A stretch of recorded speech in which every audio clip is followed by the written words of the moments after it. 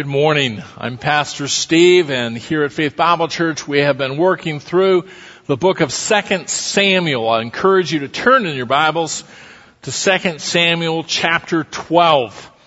We are in a section of the book, chapters 10 through 12, where David has been tripped up by sin. Chapter 11 recorded David on top of a roof, seeing a beautiful woman below. He sought her out, found out that she was married, and even with that knowledge, brought her into his house, committed adultery. She became with child, and to try to cover it up, David brought her husband back from the battlefield, encouraged him to enjoy an evening at home with his wife, to which he refused.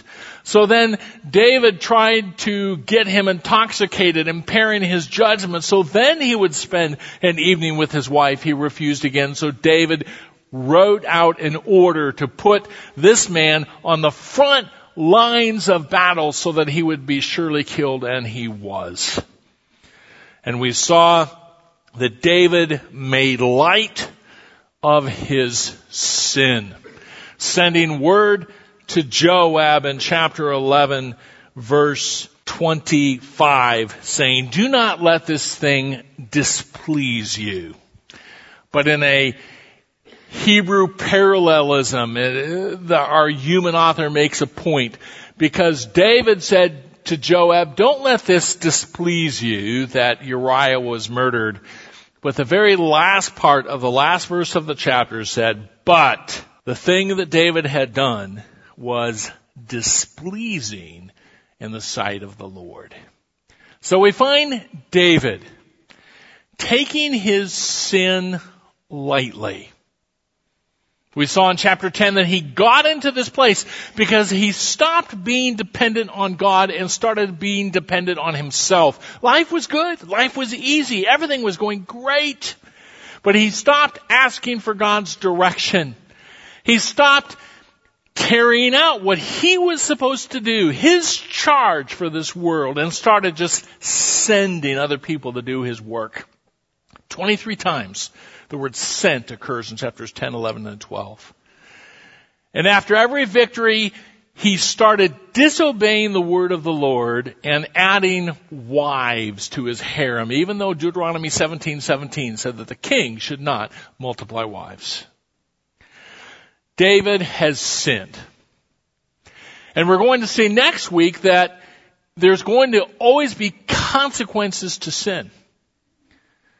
But we also find good news here, and that is this: there's always forgiveness available with the Lord. There always is. There's always forgiveness available with the Lord. I'm going to read this section out loud. You can follow along in your copy of the scripture. 2 Samuel chapter 12, I'll start reading in verse 1. "Then the Lord sent Nathan to David, and he came to him and said, 'There are two men in one city, the one rich and the other poor. The rich man had a great many flocks and herds, but the poor man had nothing except one little ewe lamb, which he brought and nourished, and it grew up together with him and his children. It would eat of his bread and drink of his cup and lie in his bosom. It was like a daughter to him. Now a traveler came to the rich man, and he was unwilling to take from his own flock or his own herd to prepare for the wayfarer who had come to him. Rather, he took the poor man's ewe lamb and prepared it for the man who had come to him. Then David's anger burned greatly against the man, and he said to Nathan, 'As the Lord lives, surely the man who's done this deserves to die. He must make restitution for the lamb fourfold, because he did this thing and had no compassion.' Nathan then said to David, 'You are the man.'" Thus says the Lord God of Israel, it is I who anointed you king over Israel. It's I who delivered you from the hand of Saul. I also gave you your master's house and your master's wives into your care. And I gave you the house of Israel and of Judah. And if that had been too little, I would have added to you many more things like these. Why have you despised the word of the Lord by doing evil in his sight? You've struck down Uriah the Hittite with a sword, have taken his wife to be your wife, and have killed him with the sword of the sons of Ammon. Now therefore the sword shall never depart from your house, because you have despised me and have taken the wife of Uriah the Hittite to be your wife. Thus says the Lord, behold, I will raise up evil against you from your own household. I will even take your wives before your eyes and give them to your companion, and he will lie with your wives in broad daylight. Indeed, you did it secretly, but I will do this thing before all Israel and under the sun. Then David said to Nathan, I have sinned against the Lord. And Nathan said to David, the Lord also has taken away your sin. You shall not die. However, because by this deed you have given occasion to enemies of the Lord to blaspheme, the child also that is born to you shall surely die. Sin. Nathan's tripped up by it. He's caught in it. And we know from Psalm 51, a parallel psalm to this section, that it has no peace, no joy. His life has been miserable for almost a year, because as we come to chapter 12, most likely Nathan the prophet comes to David on the birth of this son that was born to he and Bathsheba. 9 months later after his sin. And he still has experienced no forgiveness,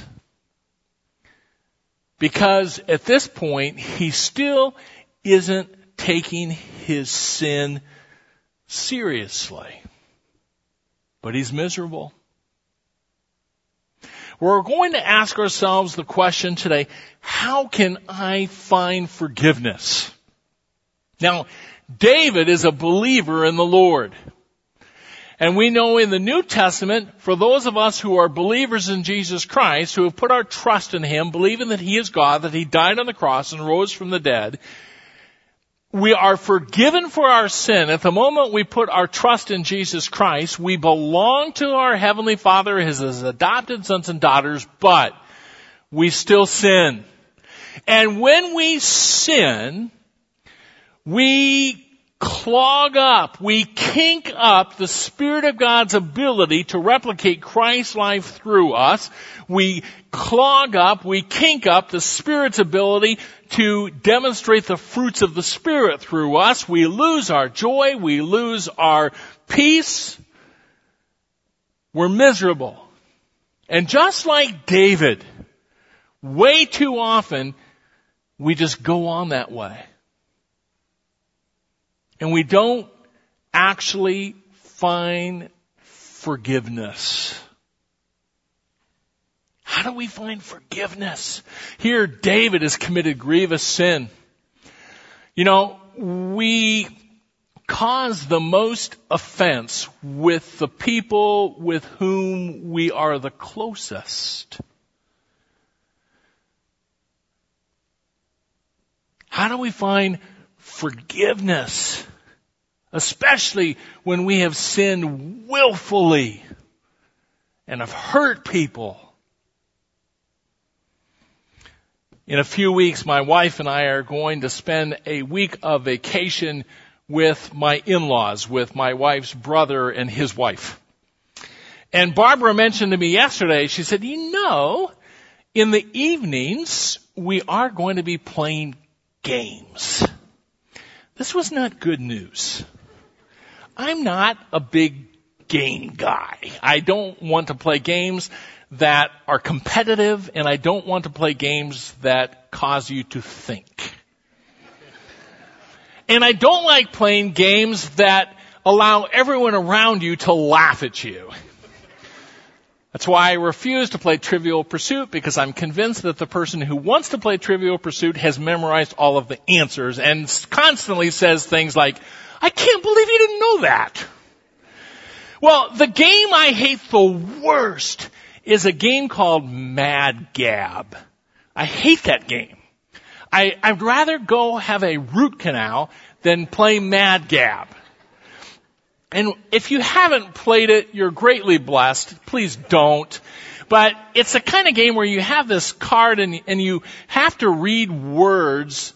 And as you read the words, they are supposed to sound like a common phrase. And everyone around you immediately knows what that phrase is, but as you are reading it, I just can never figure it out. For example, one of the game's phrases uses the words ice, mail, ask, hunk. And you're supposed to say that over and over, faster and faster, ice, mail, ask, hunk, ice, mail, ask, hunk. Well, everyone around you is laughing hysterically because they can clearly hear you say I smell a skunk, but I can't hear it. I can't find the answer, and everyone around me is saying, I can't believe he hasn't gotten it. You keep saying it over and over. I can't believe you haven't found it. Terribly frustrating. And it's terribly frustrating when we, deep inside, know we're miserable, and we don't find a way out. And so this morning we're asking the question, how do I find that answer? How do I find that forgiveness that I need to once again experience joy in my life and peace in my heart? To answer that question, we come here to chapter 12. And one of the things that we see in David's life is very much how we tend to deal with our own sin as well. David makes light of it. Remember chapter 11. Oh, Joab, don't let this death of Uriah displease you. It's common. It happens to everybody. It's war. My sin is really not that big of a deal. And yet, it's displeasing to the Lord. And one of the clues for David, and one of the clues for you and for me, when we start hanging on to our sin, when we start condoning it in our minds, when we start trivializing it, saying things like, well, the vast majority of Christians do this now. It's not that big of a deal. I'm not any different than anybody else. This is a little thing. When we start trivializing our sin, one of the signs that we're doing that is the same sign that we see in David's life here in verses 1 through 6. And that is this. We need to take caution when we start becoming hypersensitive towards sin in other people. When we start becoming judgmental of someone else and how they're living their life, that needs to be a red flag. Do I have sin in my own heart? David did. And he becomes hypersensitive towards sin here. And so do I when I don't confess my sin, when I trivialize it in my own heart and life. And I'm guessing you do too. So as the section opens, we find David becoming hypersensitive toward the sin in other people, but not willing to recognize his own. Remember, all through this section, chapter 10, 11, 12, the word sent is a clear use 23 times in these chapters.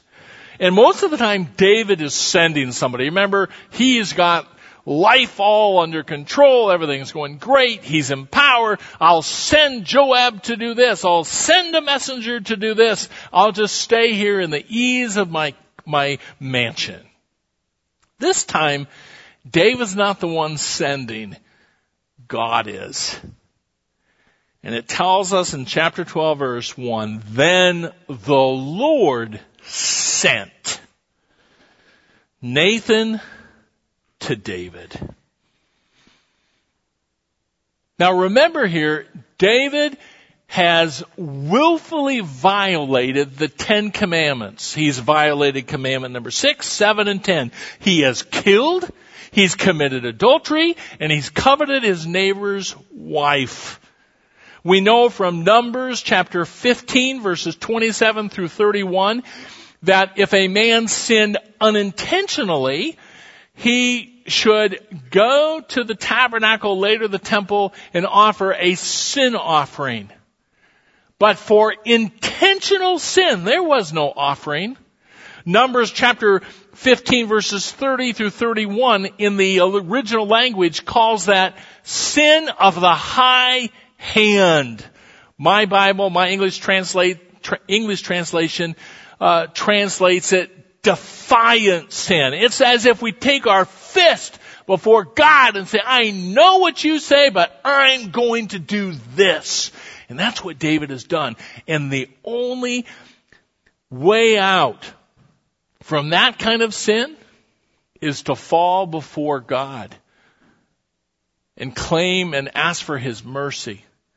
Because the penalty for sin of the high hand is death. And yet, David thinks his sin is no big deal. God sends Nathan. And Nathan tells David a story, a parable.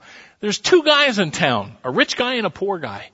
The rich guy has all kinds of assets, flocks like you can't imagine. He's wealthy beyond our wildest dreams. And then there's a poor man.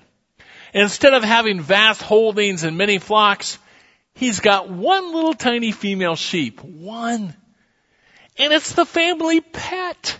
It comes and it eats off his plate and drinks out of his cup and it snuggles up against his chest. He treats it like one of his daughters. Well, a traveler comes to town and he calls on the rich man. And as custom of the day, the host needs to provide a family for the traveler. Instead of taking one of his hundreds, probably thousands of sheep, because he's too stingy to provide the meal that he should, he goes and takes the poor man's one little lamb and slays it and feeds it to the traveler. David hears the story, and in verse 5 it says, his anger burned greatly.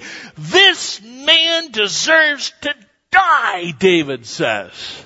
Now, there's nothing in the Old Testament law that says that a man who steals another man's sheep and eats it deserves death.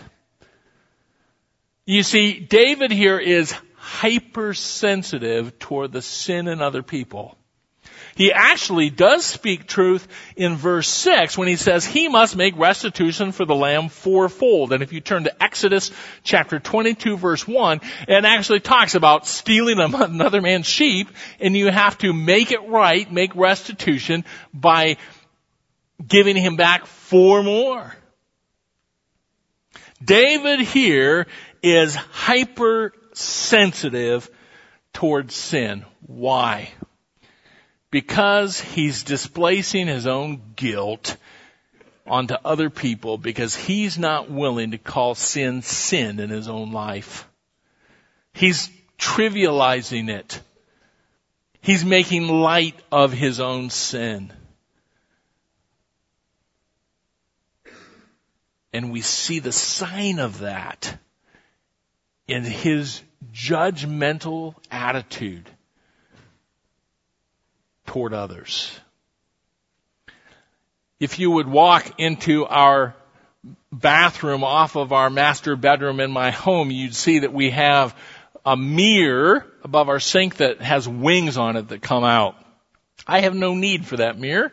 I really have no need for a mirror at all, except to make sure I don't have stuff in my teeth, because I have no hair anymore. I don't have to comb it. Life is easy. Now, Barbara has one of those little round makeup mirrors stuck on the mirror. And if you happen to glance into the mirror and your eye accidentally catches that makeup mirror, it's a gruesome thing. It magnifies everything like 7 times as much. And all of a sudden, you see this giant nose, and it looks like the craters of the moon. It's like, my, what an ugly nose I have. And what an ugly face I have. It's just, I see every little blemish. And it's like David here has makeup mirrors for his glasses so that everybody he looks at, he sees their blemishes 7-fold. But he's not seeing his own. You know, Romans chapter 12 and Romans chapter 14 both talk about the dangers of a judgmental spirit toward brothers and sisters in Christ. And Galatians chapter 6 talks about the attitude that we should have if there is sin in a brother or sister in Christ. It's an attitude of humbleness. It says in chapter 6 verses 1 through 4 of the book of Galatians, "Brethren, if anyone is caught in any trespass, you who are spiritual, restore such a one in a spirit of gentleness. Each one looking to yourself so that you too will not be tempted. Bear one another's burdens, thereby fulfill the law of Christ. For if anyone thinks he's something when he's nothing, he deceives himself. But each one must examine his own work, and then he will have reason for boasting in regard to himself alone, and not in regard to another, for each one will bear his own load." One of the red flags that we should have for our own hearts and lives is if we notice we start becoming critical toward a brother or sister in Christ, judgmental toward them, start viewing their lives with makeup mirror glasses so that we see everything that's wrong in their life, it should be a call to prayer for you and for me to go to the Spirit of God in prayer and say, "Father, please reveal to me if there's sin in my life that's causing this judgmental spirit." Because it's so easy for us to deflect our own guilt by focusing on other people instead of our own heart. Well, the words that come next in verse 7 probably were just like a hot iron right into the eye of David. The sound of these words just were like cutting to him. Because what comes next is this phrase, "You are the man." Now that's very different from when like guys say today to another guy, "Hey man, you're the man." Meaning, you're the epitome of manhood. No, David, you are the man. You are the rich man in the story. You're the one who killed the other man's lamb. You are the guilty one. And the Lord goes on through Nathan the prophet, and in verses 7 and 8 reminds him, "David, I blessed you. I gave you the household of Saul. I gave you a united kingdom, Israel and Judah. And if that wasn't enough, at the end of verse 8, he says, I would have added to you many more things like these." And then in verses 9 and 10, we see another Hebrew play on words, just like we saw up in verses 25 and 27. This time, it's a parallelism. And as the Hebrew reader would have heard this, and as David would have heard it and read this, it would have just screamed off the page to them. Here it is. In verse 9, the Lord, through the prophet Nathan, asked this question, "Why have you despised the word of the Lord by doing evil in his sight?" Then look at the end of verse 10. because you have despised me and have taken the wife of Uriah. You see what's happening here is to despise the word of the Lord is to despise the Lord. To despise the word of the Lord is to despise me, God says. To reject God's word is to reject God. You see, David has hurt so many people. He hurt Bathsheba. He murdered Uriah. He sent other innocent men to death when Uriah was sent into battle with fellow soldiers. And ultimately, he has brought guilt upon all of Israel because as God's co-regent, as the one who represents God on the throne of Israel, as he sins, it causes the nation to bring shame to their God. It brings sin upon all. He's hurt so many people. In verses 10 through 12, God tells him there's going to be consequences. The sword's never going to depart from your family, and we'll see that as the rest of the book unfolds. One of your relatives will actually be in your harem in broad daylight. What you did in secret now will be done in broad daylight. And at the end of the section, he also says that little one that was just born to you, that little one's not going to make it. There's always consequence to sin. But here we find good news. There's always forgiveness available. And when David hears the word of the Lord through Nathan the prophet, in verse 13 he says, I have sinned against the Lord. I've sinned. You remember, it's just 9 months ago at least that David was making light of his sin. He was saying, Joab, don't let this displease you. And here he says, I sinned. I've sinned. And he was sincere in his heart because the word of the Lord back to David through the prophet Nathan is this. The Lord also has taken away your sin. You shall not die. He committed willful sin, sin of the high hand. He committed 3 of the 10 commandments. He willfully chose to sin against God. And yet, there's forgiveness there. Is God making light of David's sin by simply just saying, you're forgiven? No. Why? Because of Jesus Christ. You see, the New Testament tells us in Romans chapter 3 verses 25 and 26 and in Hebrews chapter 10 verse 12 that the cross work of Jesus Christ not only paid for all the sin that would come after the cross, it also paid for all of the sin that went before it. And in Romans chapter 3 verse 25 we read this. Whom God displayed publicly as a propitiation in his blood through faith.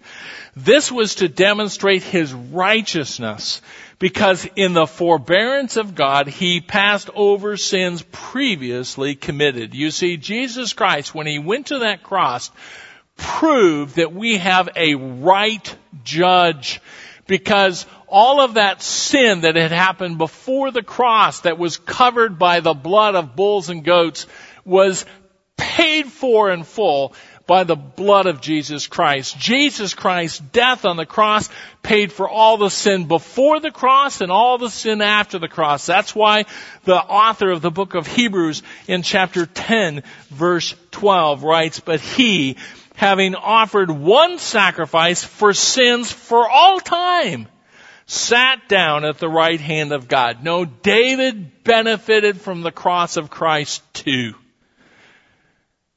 How does one find forgiveness? How do I as a Christian today, when I willfully sin against God, how do I find forgiveness? The same way David did. By calling sin, sin. David finally stops trivializing his sin. He finally says in verse 13, I've sinned. This week in the evening, I received a text message from Discover Card saying, did you make a charge to the Apple Store? I texted back, no. Then I went online and realized that my Discover Card had been compromised. Someone had started using my card to make charges. I'm assuming a young person, because they're the ones who are smart enough to know how to pull all that off. And I can just hear their mom and dad saying, well, he's such a gifted child. He doesn't know what to do with all of his time. He made a poor choice, didn't he? You know, if we could just channel all that giftedness in the right direction, he wouldn't be making mistakes like this. You see, it's so easy for us to trivialize sin. It's so easy for us to call it, well, I kind of operated in the gray, I made a mistake, instead of saying, I sinned, I stole, and I lied. Finally, David stops trivializing sin and says, I did it. I sinned.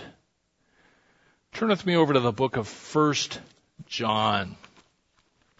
1 John chapter 1. We looked at this passage in our call to worship last week. And in 1 John chapter 1 verse 8, it says, if we say that we have no sin, we are deceiving ourselves and the truth is not in us.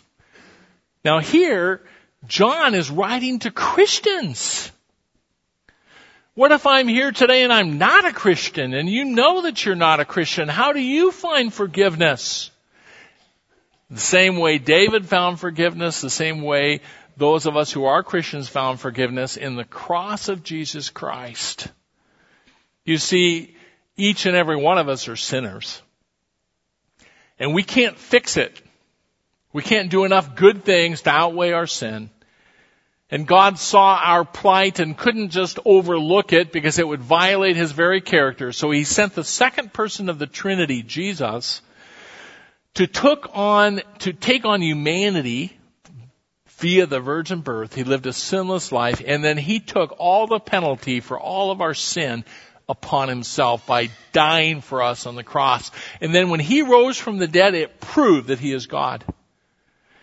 And the Bible is very clear that that payment for sin can be credited to the account of all of our lives, but we have to put our trust in Jesus Christ. We have to take the dependence of our life off of ourselves, thinking, I can be a good enough person, I can earn merit with God, and put our total dependence on the person of Jesus Christ, believing that he is God, that he died for my sin, and rose again from the dead, proving that his payment for sin was sufficient.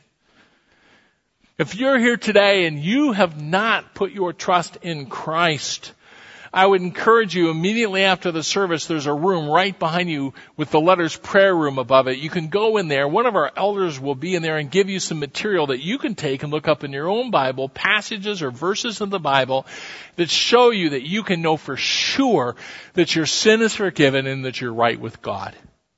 Here in 1 John, John's writing to Christians and says, by the way, Christian, even though you've experienced forgiveness for your sin, if you think that you never sin after you are a Christian, you're deceiving yourself. Well, how do I find forgiveness as a Christian? Verse 9. If we confess our sins, he's faithful and righteous to forgive us our sins and to cleanse us from all unrighteousness. The word confess there means simply to say the same thing about it that God says about it. I have sinned.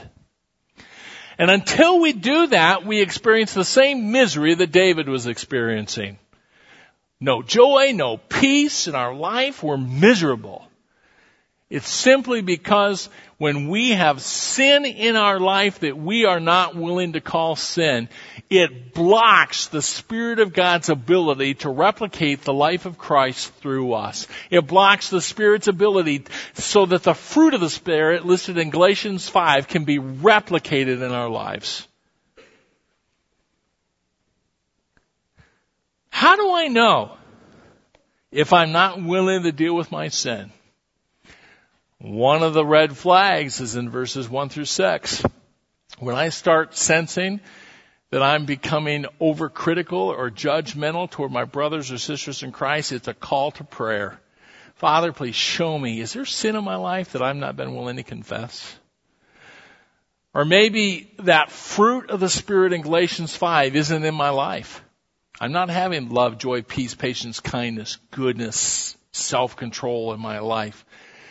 It's a call to prayer. Father, is there sin in my life that's keeping the Spirit of God from being able to replicate the life of Christ through me? David found that when he finally took sin serious and called sin sin, he was forgiven. The guilt was taken away. Again, if you're here today, if you don't know if your sin's forgiven or not, please take time to come back in the prayer room. Or maybe you're here and you've got weight on you. You're hurting. You've got burdens in your life. I encourage you to go pray with one of our elders before you leave today. Father, we thank you for your word. To receive your word is to receive you. To treat your word with contempt is to treat you with contempt. To ignore the word is to ignore you. Help us to be hearers of the word. Help us, Father, by your Spirit, to keep short accounts, to confess our sin when we become aware that we indeed have sinned. We pray this in Jesus' name. Amen.